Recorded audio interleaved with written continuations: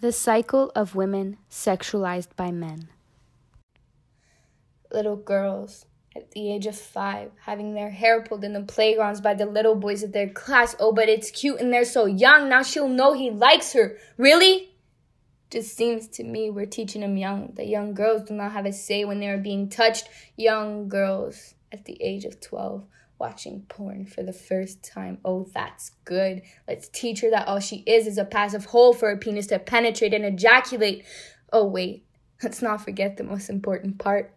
She's got to learn that being asked what she wants does not matter. I mean, come on, that's just a classic.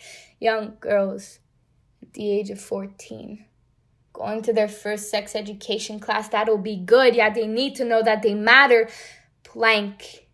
All she hears is how the penis works. All she learns is how to put a condom on a dick. She will leave there not knowing a single thing about her. What the fuck? Are you going to tell me when she is taught that she does not owe anything to a man?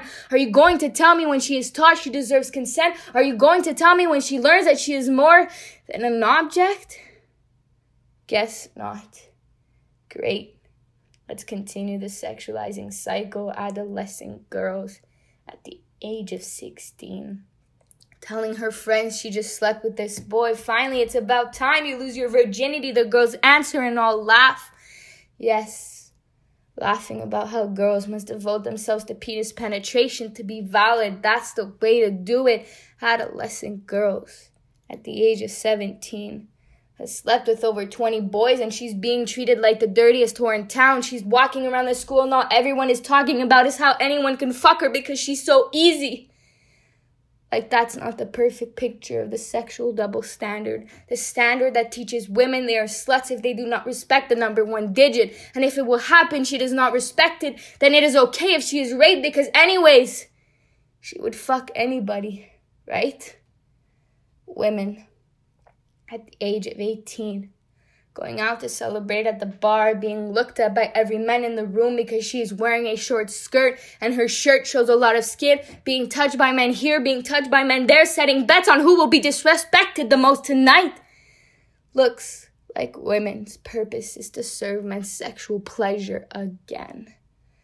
Women at the age of 20, whistle, whistle.